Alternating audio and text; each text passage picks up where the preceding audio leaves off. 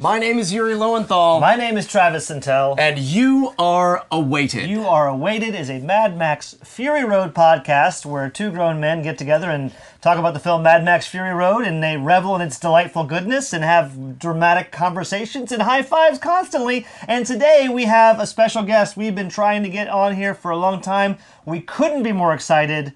Yuri, take it away. Ladies and gentlemen, Quentin Kenihan. You know him as for two different names. We'll start there. Corpus Colossus, but also Corpus Callosum, depending on how you look at it. How are you, Quentin? It's actually Corpus Colossus. Corpus Colossus. Play Excellent. That's So Quentin is in. Where are you? We know you're in Australia, Quentin. Are you in Sydney? No, I'm in a place called Adelaide. In Adelaide. Which is central southern Australia. So we're excited to have you here today. You're our first actor. We've had a designer. We had Matt Bow. We had Greg Van Borsum on. We've had Mark Sexton, but we have had no actors yet. So we're really excited to have you here, Quentin. Well, thank you.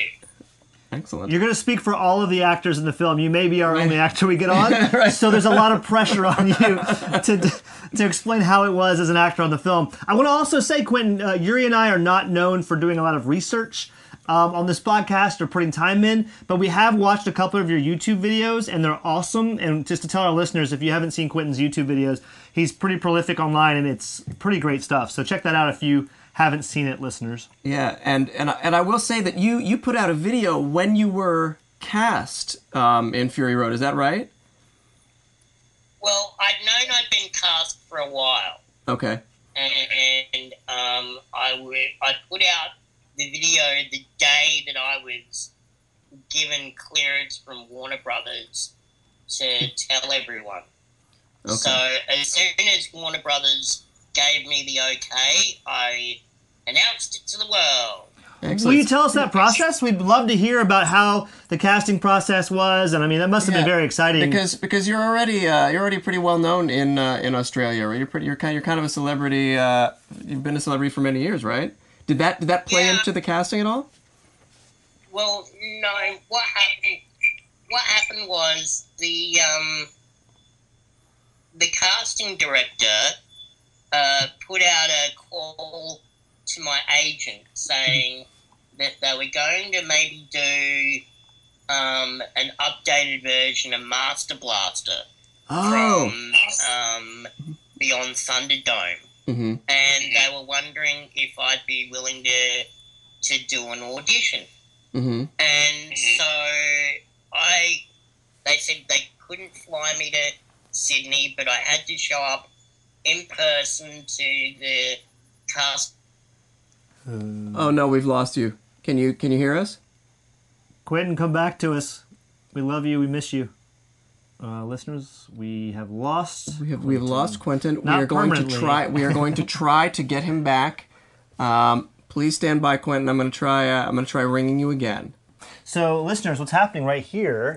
Since normally in a normal podcast they would cut this part out, Right. Right. I can't expect that will happen. That will happen for right. So Yuri, here you go. Quentin's back. I was going to There he trash Yuri's computer. Quentin, are you back with us? Quentin? Oh no. There's no input coming here. Oh, Let's see. I see. It's just a recorder. Wait, there you are. Now we can hear you. So I was sent when Harry met Sally. Quentin! Oh, fantastic. That's exactly where we'll bring it back in. We won't. Yeah. With no further introduction. Okay, so you went to Sydney to be in person for the audition. That's where we left off. Yeah, and so what they do is when you audition, they either give you a monologue, or you have a monologue, or they send you what's called sides. Mm-hmm. And the sides can either be the script from the movie, or another movie, or a play, or whatever. And they sent me the sides from When Harry Met Sally. And the part that they sent me was where Harry professes his love to Sally at the end of the movie where he's saying, "I love the crinkle in your nose," and I can't remember the script, but it was like this big dramatic scene that I was meant to learn, and I also had to have it in a kind of New York accent as well. Wow.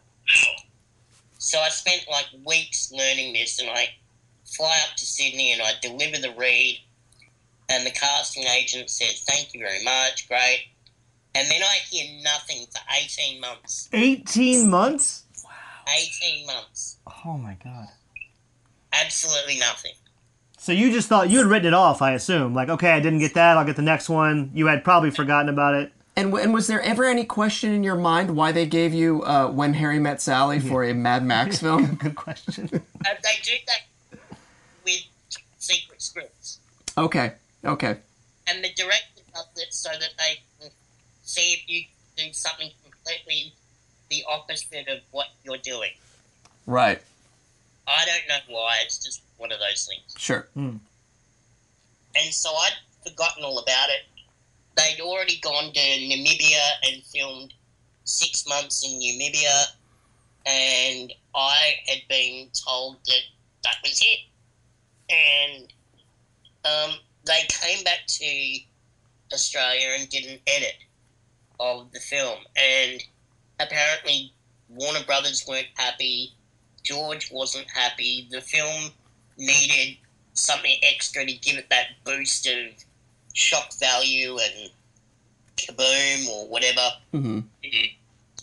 So what they did was they decided to pour a whole heap more money into it so that they could do these extra scenes that they'd originally wanted to do. And so my agent got a call one day saying that George Miller wanted to speak to me. And so a couple of days later, George rings me, and we don't talk about the film at all.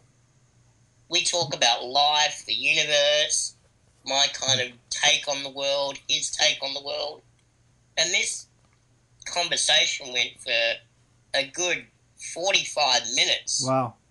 And, of course, I'm chewing my hand off here. Uh-huh. Right? And at the end of the 45 minutes, I just couldn't take it anymore. I said, "George, are you just, ringing me for a nice chat, or are you here to offer me a job?" That's amazing.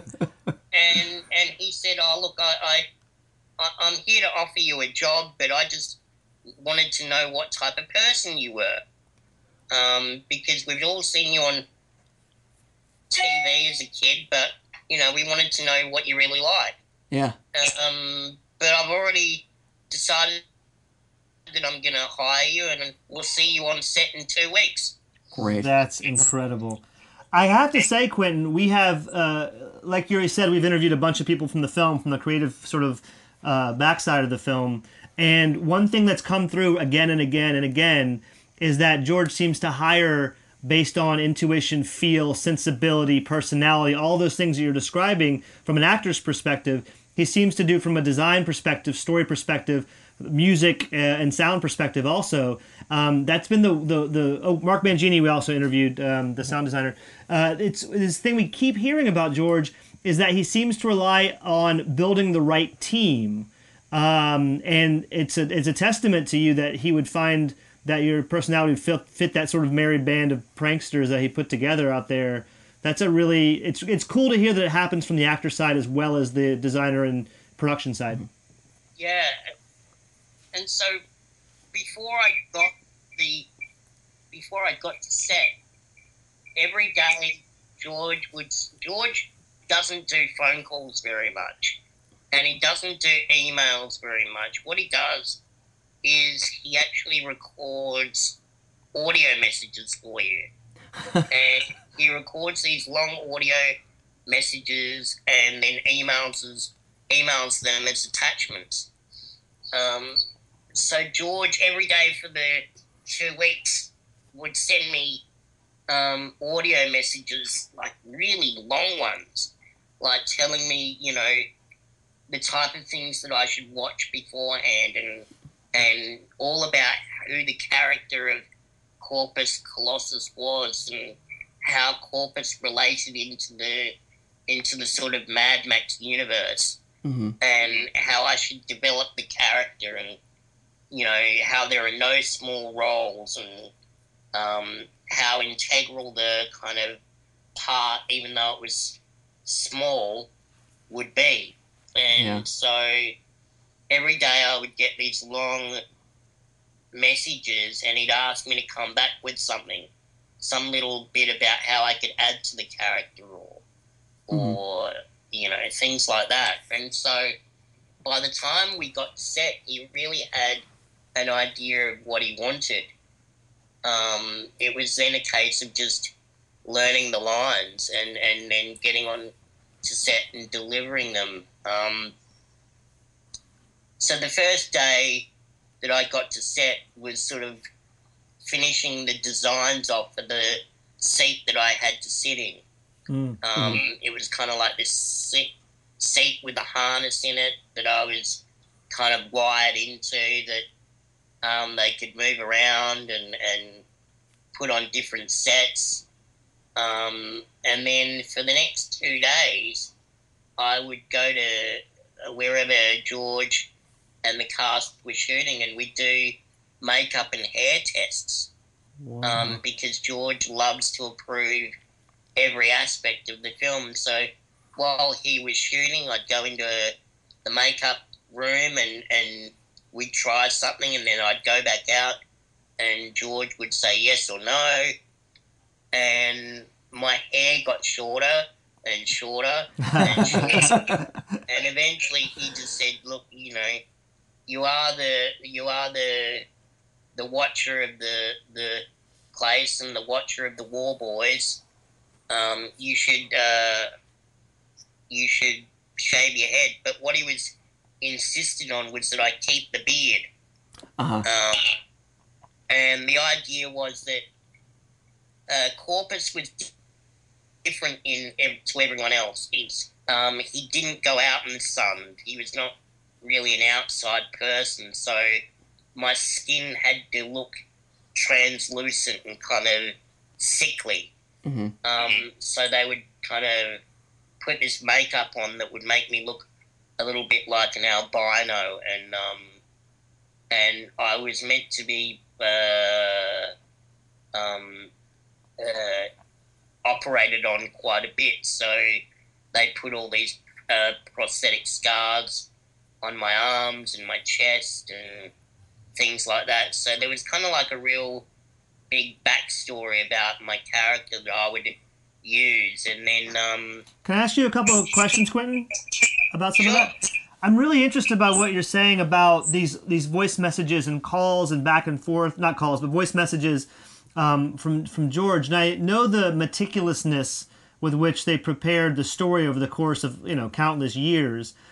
I know a lot of actors don't like to share this type of thing, but if you're comfortable with it, if there's any backstory that you're particularly interested in with your character that you sort of were playing and that you had decided on, that's not necessarily in the film in a textual way, but maybe a subtextual way, we would love to hear any of that preparation that you did, if you're comfortable talking about it. Yeah, well, George said to me that Corpus was the brains of the family. That Victus was very strong, but he wasn't that bright.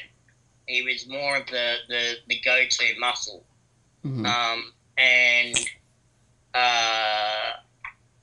there's a third brother in the history, although he doesn't make an appearance in the film, and that's Scrotus as well. Yeah. And Scrotus, they decided not to put in the film, so I wasn't really aware of him at all. They didn't talk to me about Scrotus at all. All they told me it was about my relationship with my father and with my brother, and why the need for all these wives, and why he had this desire to create a perfect child. And that was basically what he wanted, was to create a perfect child that could be raised in this new dystopian palace of his that would eventually grow up and rule everything. Because obviously we weren't meant to rule. We were just placeholders for whoever would come from the girls. Yes. And so we all agreed with that. You know, it's interesting, Quentin. We haven't really. I have to acknowledge we haven't really dug in to that aspect of the film in a way we probably should have. The family and the well, the idea that the succession. Yeah, exactly. That Immortan Joe is aging and has become obsessed with a successor. And I mean, we've touched on it a little bit, but the idea that you guys are placeholders, helping him maintain control and sort of hang on until an appropriate heir can be, cultivated, is a really interesting idea. Yeah, was that? Do you feel as a character thing that was very frustrating for Corpus that he, his brother as well, but on a personal level is just a placeholder to his father? That's where I always loved the end of the script, because I knew, sadly, in the first iteration of the script, I was meant to die at the end of the film. How? Do you remember how? Yeah, we filmed it. Oh, tell us everything about that, and we'll go back to the main story, but this is good. So, we get to the end of the film, and the milking mothers, one of them is meant to be my wife. And the idea is that when Immortan Joe's body is flung up on top of the car, and I witness his body being thrown there, one of the milking mothers is meant to come up behind me and slit my throat. Mm-hmm. Wow. And so we filmed this for an entire day. But we had so many children around that we couldn't actually graphically show it. Interesting. So all we did was we would do the action of her slicing my throat, and all the blood and gore would be added digitally later. Mm-hmm. Because we had children that were, between 5 and 10. Right. On the set, so we couldn't kind of traumatize them. Right. I'm sure Greg Van Borsam's kid who was there could take it, but you're right for the rest of them. Yeah. And so we did this for an entire day, and George came out of kind of the media monitors and said, "All right, I don't know it's not working." And he said, "I can kill Rectus, I can kill Immortan Joe, I can kill everyone, but for some reason I just don't have the heart to kill Quentin." So your general likability prevented your character from dying. Yeah, he said, "I don't think Australia will forgive me if I kill Quentin." That's great. Now, there is a bit in the comics that they wrote to sort of fill out the world as sort of a prologue to the film. Afterwards, there is a little bit that shows Corpus with one of the wives, and it doesn't show who the wife is, with him sort of colluding with her, knowing that somebody's going to have to take control, and it's not going to be quite the utopia that they hoped. Were you let in on any of that, or was that? You survive at the end. I mean, nobody else really survives at the end. I am the sole survivor. Yes. Look, I have been told what happens, but unfortunately, it's something that I can't divulge. Totally fair. No, we totally get that, man. Because if there is going to be a sequel, and if there is going to be a prequel, at the moment there are 2 scripts floating around. Mm-hmm. There's Furiosa, right, which is all about Furiosa's life, which is a film that I would be in heavily. Great. And then there's another script, which is the sequel to Mad Max, which is called Wasteland. Mm-hmm. at this stage, and I am in it for a very short time. This is great, man. This is such a good gig. It's just interesting. It's good. It's you know, as actors, a lot of times we don't have control over the parts that we're in. It's just the parts that get written that we can audition for.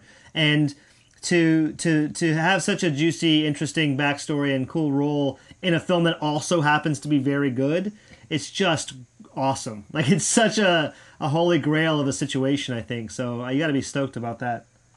Look, we knew it was great. Like, we knew we were all doing something great, but we didn't know what the special effects would look like. Mm-hmm. We didn't know what we were acting to. Like, you know, George would see, because Charlize Theron and Tom Hardy had very specific schedules. I only met Tom, and I never met Charlize, and I never got to act with them. So, you know, unfortunately, Charlize was a traffic cone for me. Right. Yeah. Not quite as good, maybe. Right. And Tom was a tennis ball. So, you know, I was reacting to all these things because they'd already come and done their sides of the shot, and then I came in afterwards, and I'd have to react to that. But, you know, what they did do is they had all the footage that they'd shot with them, and so they would show me the previous shot, and then I would react to what I'd seen previously. That's helpful. Yeah. I had a couple questions about just the makeup, and then we can get back into sort of shooting stories, which what we are into hearing as many as you want to share. We have no particular schedule. But you said that there was a lot of, and obviously there's scars and lots of makeup. So 2 questions. 1, how long were you in makeup every day, and how was that? And question 2, are there any interesting backstory stories about the scars that you want to talk about or share? Well, I have a scar on my chest because I'd had surgery as a child. And there was either a choice of enhancing it or covering it up. Mm-hmm. And George loved the idea of Corpus having open heart surgery. And so he just said, make the scar bigger and more visible. And so they did that. And I forgot to put on my headshot that I had tattoos. I've got a couple of tattoos on my body. Mm-hmm. And so George was quite upset. You know, he was like, nobody told me that you had tattoos. And he said, now we have to cover them up with scars. So, That's amazing. So the reason there's so many scars and that character backstory came about because of your basically badass tattoos? yeah, basically, yeah. That's so good. And so then the idea was with the skin, he had this idea that I wouldn't be out in the sun, that to make my skin look translucent. So what they would do in the makeup trailer was they would mixture like this base makeup with rice paper. Oh, wow. And they would airbrush my whole body with this kind of mixture that would make my skin look kind of sickly and translucent. So I looked or felt as though I was wearing this second skin or paint all over my body. Did they start that way, Quentin, or did they develop that technique over time? Like, did they try other stuff that didn't quite work as well? Yeah, they tried different shades of makeup. They tried to use, you know, white makeup that, you know, that the kids use, you know, which was more zinc-based. And so eventually George said no to all of it. And so the prosthetics guy and the makeup chief, Leslie, she came up with this idea to kind of airbrush me with this stuff. Mhm. And so it took about 4 hours a day to put on. Wow. So wait, when were your calls on set? How early? My call was between 5:30 and 6 a.m. Not terrible, but definitely not great. Well, Immortan Joe's Hughes call time would be 3 a.m. Jeez. Wow. And you were in Namibia for this, right? This was all. Oh, you were. Yeah, we did all the reshoots in Sydney. So Okay. Now you talk about working with in some cases a tennis ball and a traffic cone, but I imagine that that you got to work with Nathan Jones, who played Rictus. Yep. He was there with you. What was it like working with him? Because you guys are a great team, in the movie. Because you're the smart one, he's the dumb one. It's comic gold. I was awestruck because I'd seen Nathan in Troy and I'd seen him in WWE and lots of stuff. But the idea that George had was that Nathan was kind of a bit jealous of me, because I got to stay with the wives and I got to be around the gorgeous women all the time. Right. So purposely, George kept me and Nathan as actors apart. Mm. And he said to me, he actually created tension between us. Interesting. Deliberately. So what he said to me was that, he was told that there'd be only one brother and, he's a bit upset that you're taking a bit of his limelight, so just be a bit wary about, your time with Nathan. Which was a complete lie. Yeah. You know what's funny, Quentin? I'm not sure if you'd heard this, but we spoke with Matt Bao, who designed a bunch of the motorcycles and worked on Furios's arm, and he said that when they showed up, that Colin took them to the designers to a junkyard and said, these are all the parts you get to make your motorcycles and parts from. That's it. No bringing in outside stuff, no bringing in outside props. And so he said that it created this rivalry between all the designers to fight for parts, and they would steal hubcaps and steal bumpers and hide it under their desks, and people, they come in the morning and they'd be gone. And it sounds like there's this psychological warfare going on behind the scenes of Mad Max. Well, yeah, because I was completely nervous because I was told, Nathan doesn't want you around, and Nathan was told something similar. And so when we get on set, we kind of didn't want to talk to each other. We were kind of, 10 feet apart. But when we got together and George sort of sat us both down, he kind of let the kind of cat out of the bag. And he said, now you guys have to be brotherly, but you also have to be at odds with each other. Because everything's a competition. Mm-hmm. Everything's a competition for Dad's love and Dad's affection and Dad's attention and, really kind of gave us a bit of backstory that way. Yeah. Did you guys go back and watch Thunderdome again or talk about Master Blaster at all? Was that part of the ongoing conversation, or was that just a background element?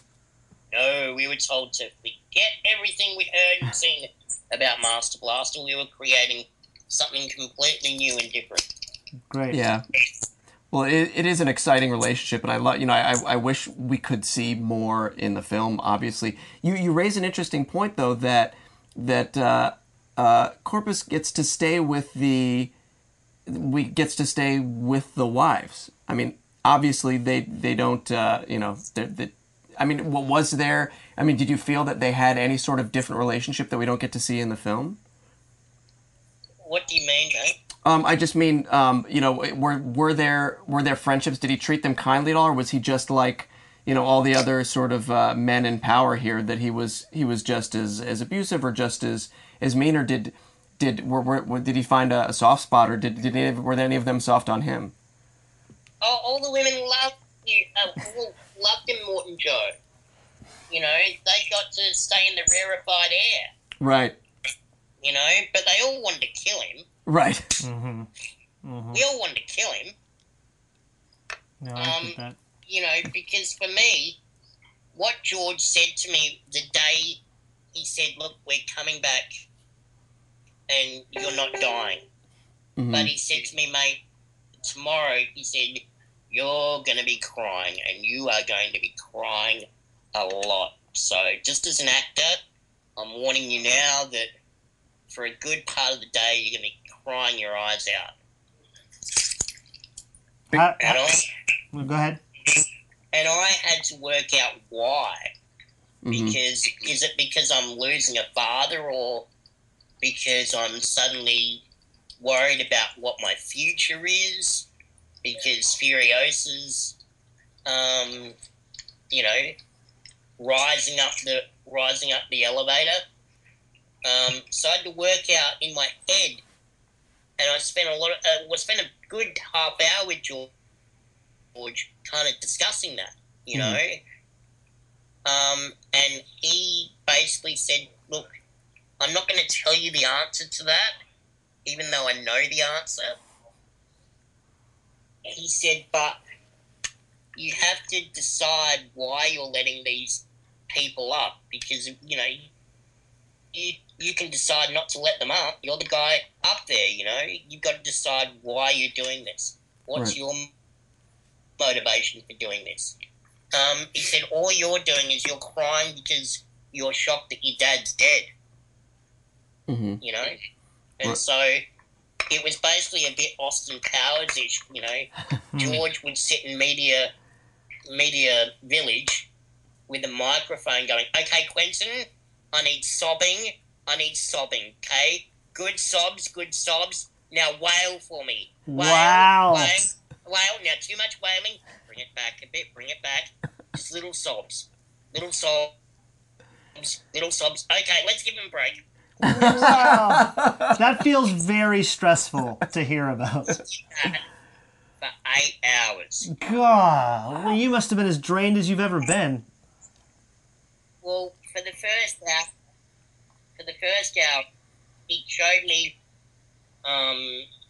the edit of Immortan Joe dying, Mm-hmm. and then he did something horrible to me. He goes, "Hey, your dad's dead," because my father had passed away. Holy to shit. be sure. And he goes, "Your dad's dead. Think of that's your dead dad." Wow. And I was just like, "But George, that's my daddy, you know?" Yeah. And so for the first hour, I'm like wailing real tears here. Like I'm sporting the waterworks, like full on. But by after like an hour and a half of filming, you know, I'm dried up. Yeah. I'm dehydrated as hell. And so he just said, "Righto, let's bring in the eucalyptus." Yeah, we know that. Yeah, I know that trick. And so they would just blow this stuff in my eyes every take between makeup reapplications. And yeah, by the end of it, my eyes were stinging, I was dehydrated, I was exhausted, but they got the shots and they loved it. I guess that's all that matters in the end. We don't care about your psychological well-being. Yeah, it's complete warfare on that set. I guess we suspected that, but it's nice to have confirmation that that's actually what was happening. That's nuts. Are there things that you shot that didn't make the cut that you were especially, besides the throat slitting, obviously? Are there other things that you were interested in or happy with, or were you generally happy with what they used of yours? What was hard is, on the set, we worked out a voice and a cadence for Corpus. And then once we got into ADR, which is the dialogue re-recording, George completely changed his mind. And so I had to re-record all my dialogue with a completely kind of guttural sort of, "Hello, yeah." You know, that's how I kind of Yeah. had to talk. and there wasn't really a lot of warning for it. So a lot So of we a lot of basically had surprises. to create this voice on the go. Mm-hmm. You know, it was kind of like, "Hey, Pa, you know about all this?" Yeah. Yeah. Yeah. Yeah. Was the original voice a New York accent? Because you said you had to audition with that. Was that the original voice? Very much just not an American accent, not an Australian accent, but so if I said produce, it would have to be produce. Okay. Mm-hmm. You know, your produce ain't going to Gastown instead of your produce ain't going to Gastown.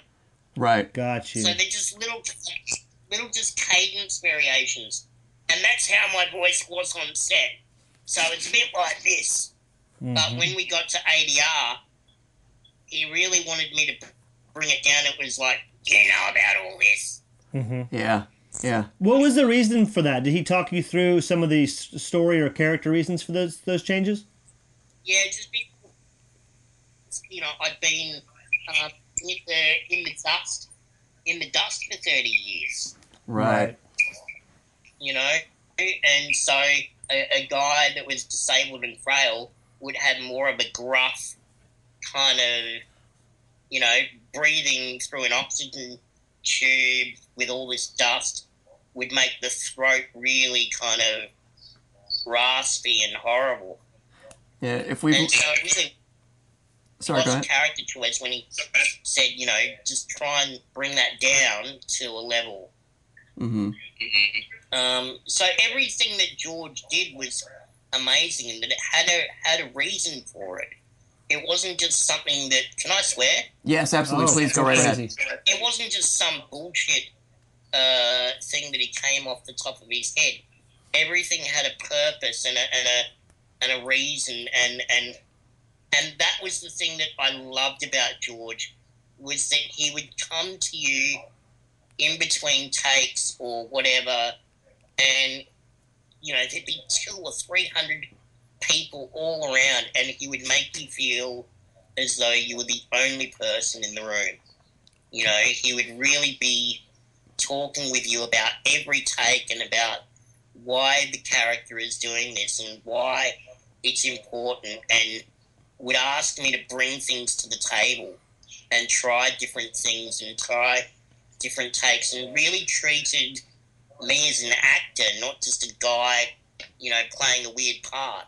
I know that sounds really weird and wanky, but it was really important because it gave me a sense of, you know, that I was adding something to it. Like when I slapped Rictus across the face, that was something that I just did in rehearsal on the fly. Mm-hmm. You know, I just got caught up in the moment, you know, and I slapped Nathan in the face. And afterwards I went, "Oh, no." What have I done? Oh boy, here we go. I'm 3 foot and I've just slapped this 7-foot behemoth in the face. I'm a fucking dead man. And George comes up and said to me, "Why did you do that?" And I went, "I just thought that I'd be the kind of dominant one. You know, the smallest one would try to be the most outlandish and the most..." And he goes, "I love it. Do it again." That's great. And so we did like 10 takes of me just slapping Nathan in the face. Nathan was loving it. Nathan was like, "Yeah, do it again. Do it harder this time. Come on." Get your neck behind it. And it was so much funny, you know, just... But that was what George was so good at. He was able at listening to ideas and then just running with them and not just dictating.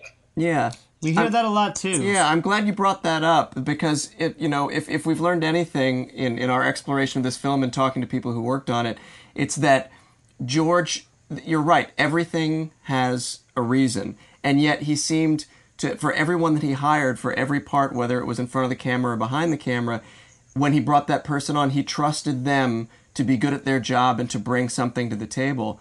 And so I know that that Corpus has a lot of gear, both in his costume and his chair and his his jewelry and his setup, his crow's nest setup with all the telescopes and the binoculars. I imagine a lot of that was designed before you got there. But did you end up having any input once you got there and you were in the chair or you were in the costume, or were there any ideas that you brought to that? The only thing that brought was the fact that everyone's oxygen was fake except mine. Everyone's what? Everyone's oxygen was fake except mine. That makes sense. You're operating on a higher level. Yeah, everyone else's oxygen was fake and didn't work, but mine did, and we always had to be.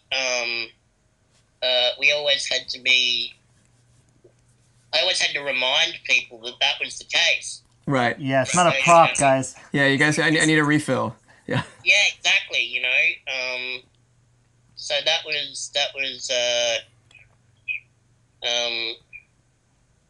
was what I did. Yeah. I think I know the answer to this, Quentin, but I'm going to ask it anyway.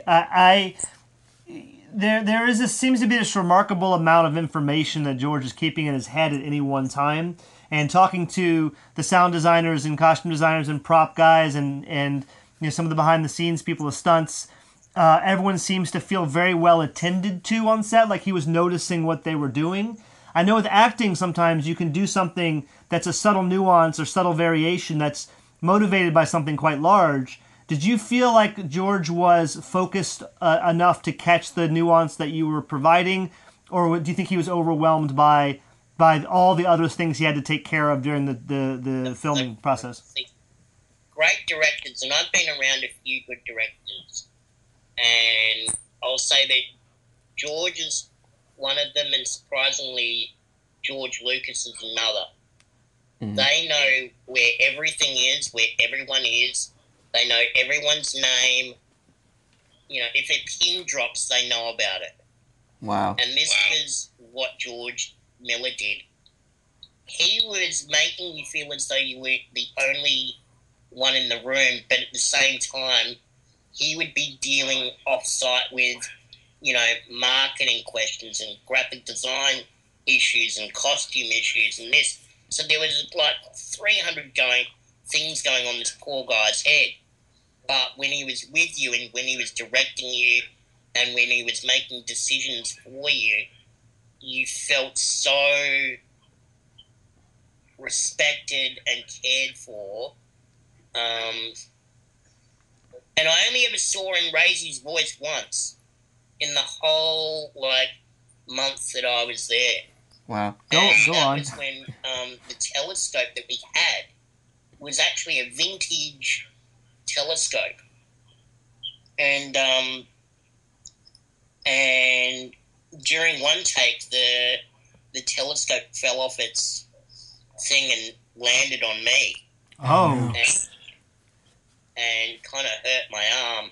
Yeah. And George absolutely lost his shit at the stunts and safety people. He's like, don't you all know that Quentin is fragile? How many times did I have to tell you in a briefing, this morning? What the hell is going on, And everyone just clamored to fix the problem. I love that the one time he got that upset was because of your well-being or one of his actors' well-being. That makes me happy. And that's how he was. That's fantastic. What was it like? Because we haven't addressed working with Hugh, who played Immortan Joe. We've heard from other people who worked on the film and who have known him for a while that he's a bit of a character. What did you find working with him on the film? Actually, you know what? He was such a hard costume, dealing with so much. I just knew that when I was with you on set, I would be work mode because we just need to make sure that he's in and out as quick as possible. Sure. Mm-hmm. Sure. his shots look good because, he really is the star of the bad guys. It's not me, it's not Rictus. He's front and center. So I felt as though I had to step up for him so that he can get out of that costume for at least 10 minutes to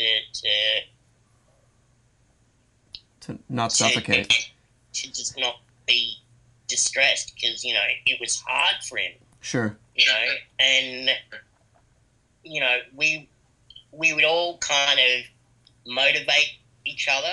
Like Nathan would come in and go, boss is on set, bring it up a level. We'd all try and motivate ourselves to try and to assist Hugh on an acting level. Mm-hmm. And he couldn't really talk in that mask. So what he would do is, if he was happy, he'd put his hand on your shoulder or hand on your head and just give you a little squeeze or a nudge or a fist bump. He was Mm-hmm. very kind of happy that people were trying to do the best to look after him, and I think when he was out of the makeup, it was just Hugh, and he would tell all these stories about playing toe cutter. Wow. Like Mad Max 1. Yeah. And how grateful he was to be working on this new film. That's fantastic. Fantastic. Yeah, it's because you're all a bunch of goddamn professionals. That's why this film came off the way it did. I have a question to Quentin. I know we're getting closer to time here, but can you talk? I know you are fairly well established and well known in Australia.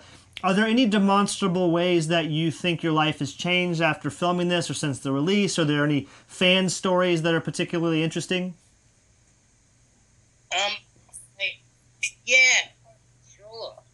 What I found, because initially I didn't know how crazy things would get. Like, I knew the film would do well, but not this well. And so when people were starting to send me fan art, I was kind of a bit shocked. And then someone got my face tattooed on their leg. Wow. What? And I was just like, I don't know how to deal with this. And so we had a Comic-Con here a couple of weeks ago, and Nathan Fillion from Firefly was here, and I was working there as well, and we're all doing autographs and panels. And I kind of went over to Nathan and I said, hey man, like, you had faces tattooed on people's bodies, right? And he said, yeah. I said, how do you handle it? And he goes, dude, it's nuts. Just roll with it. That's I'm like, okay, roll with it. That's really intense. Did they show you in person, or did they send you a picture of your face on someone's leg? Yeah, they sent me a photo of their leg, and yeah, it's crazy. That is really crazy. There's like fame, and there's next level fame. And right, and there's Comic-Con fame, which is the weirdest fame of all. Yeah, that's right. No, Comic-Con fame is the best fame. Yeah. Yeah. It really is, because it's not like next level fame where you can't walk in a room or, walk down the street. Comic-Con fame is the best because people love the movies. They don't just love you as an actor. Right. It's not like a Kardashian or a Angelina Jolie where people just are obsessed with you as a person. They're obsessed with the role, and they're obsessed with the film, and that's why, people in pop culture are so awesome. Yeah. Because they just give a damn about the movie and about the franchise and about what they're seeing on screen. And that's why I love them all, They get to express their admiration and respect for us as artists in these places, and it's so much fun. And, people like you who get me to do podcasts, it's so awesome, and I'm so grateful that you allow me to come and talk about this stuff because, we're so proud of that film. and we're so proud of our work, and we're so happy that you guys have embraced it and you love it, and it makes all the work we did and all the, the hours of makeup that I went through and the kind of the shit that we all went through worth it, because it means that you guys love the film and you want more, and things like that, and it blows me away that you guys are interviewing me like 3 years after I filmed the damn thing. Well, we're grateful. And it makes the stories fresh again for me, and Right. it makes the memories again fresh, and it's just I don't understand why people wouldn't do interviews like this, because you get to talk about something that you're so proud of. Yeah. And I'm just grateful that you guys have allowed me to do this, because it's been planned for a while and you guys didn't give up on me. You just kept chasing me and saying, let's do this, and it's been a great experience. I've had so much fun with you guys for this hour. Oh, thanks, fantastic! man. We're grateful that you agree to be on it and make the time, and I'm grateful that I forget if it was Felicity or Quinny over at not Oz Comic Con, but Supernova, who had said, you guys got to get in touch with Quentin. He's gonna be he'd be fantastic on your show. So I'm really happy Well, that up to it. you what? Sorry. I hope I've lived up to Oh that. my God! No, this has more been than- great. This is it's just from an intellectual level, it's so nice to have some of these theories and ideas kind of confirmed. But from an emotional level, it's so nice to talk to you and hear how exuberant you are about it, and hear how interesting that experience was for you. And movies obviously change lives, and you've changed a lot of people's lives who've watched the film. But it sounds like you also had a nice life-changing experience doing it, which, I mean, you can't hope for anything better than that. It's so nice to hear it. And you can't see us because we're on an audio Skype, but we've been smiling this entire time. We're so excited by this interview today. It's been really great for us, and we're so appreciative. Well, I can't tell you that because I'll leave this bit with you, that Corpus is not dead, and if the Warner Brothers say so, Corpus will return. Well, Quentin, let me tell you this. It sounds like we're going to have you back on another podcast That's what in it about a sounds like. year or 2, 3 years from now. So we're going to hold on to your Well, contact that's information. the plan, my friend, I'm the second last image in the whole movie. Yeah. It's true. And I'm the first name in the rolling credits, and I always love boasting that about people. I'm like, yeah, well, you don't see Tom Hardy's name at the end of the movie. I love that. Quentin, is there anything you want to plug, or projects that you're passionate about, or Because we know you also create content as well. You're a writer, and you make your own stuff. Do you want to talk about any of that on the way out? Things that other places people can look for you. I've got a couple of great interviews coming up on my YouTube channel. I've interviewed Jason Mewes. Oh, fantastic! From James Silent Bob, and Greg Grunberg from Alias, And Star Wars they're or Star gonna- Trek. and Star Wars and Star Trek. So they're going to be going on my YouTube channel, which is YouTube.com/Hugh Canahan, KENIHAN. They're going to be going up really soon, and I will be doing a giveaway on my YouTube channel of an autographed DVD of Black and Chrome. listeners, once again, do go check out his YouTube channel. As I said at the top, and he just said it's great. He puts some really great content up there, and obviously, as you've heard here, super engaging, and absolutely go check it out. Yeah.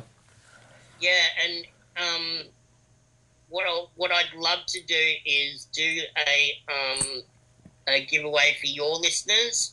So wow. what I'll do is I will send you guys an autographed copy of Black and Chrome as well to give away to your listeners. Incredible. Quentin, It's so that's- nice of you, man. This just gets from amazing to amazinger, which is not even a word. I know. Well, I know our Well, fans yeah. are going to be super stoked about that. They've gotten very interactive and aggressive in the last month or so. So Yeah, we're going to think of a really clever giveaway, and then we'll give you shout-outs and do some links to your YouTube channel and our Twitter links and all that stuff for you. And we'll definitely let you know when this goes up, so you can spread it around if indeed you end up enjoying it, as much as we've had. I've had a great time, and thank you so much. Great. Excellent. Well, my name is Yuri Lowenthal, My name is Travis Sintel. and that's Quentin Kenahan. Thank you for joining us. You See you are, guys. you bet, you are awaited.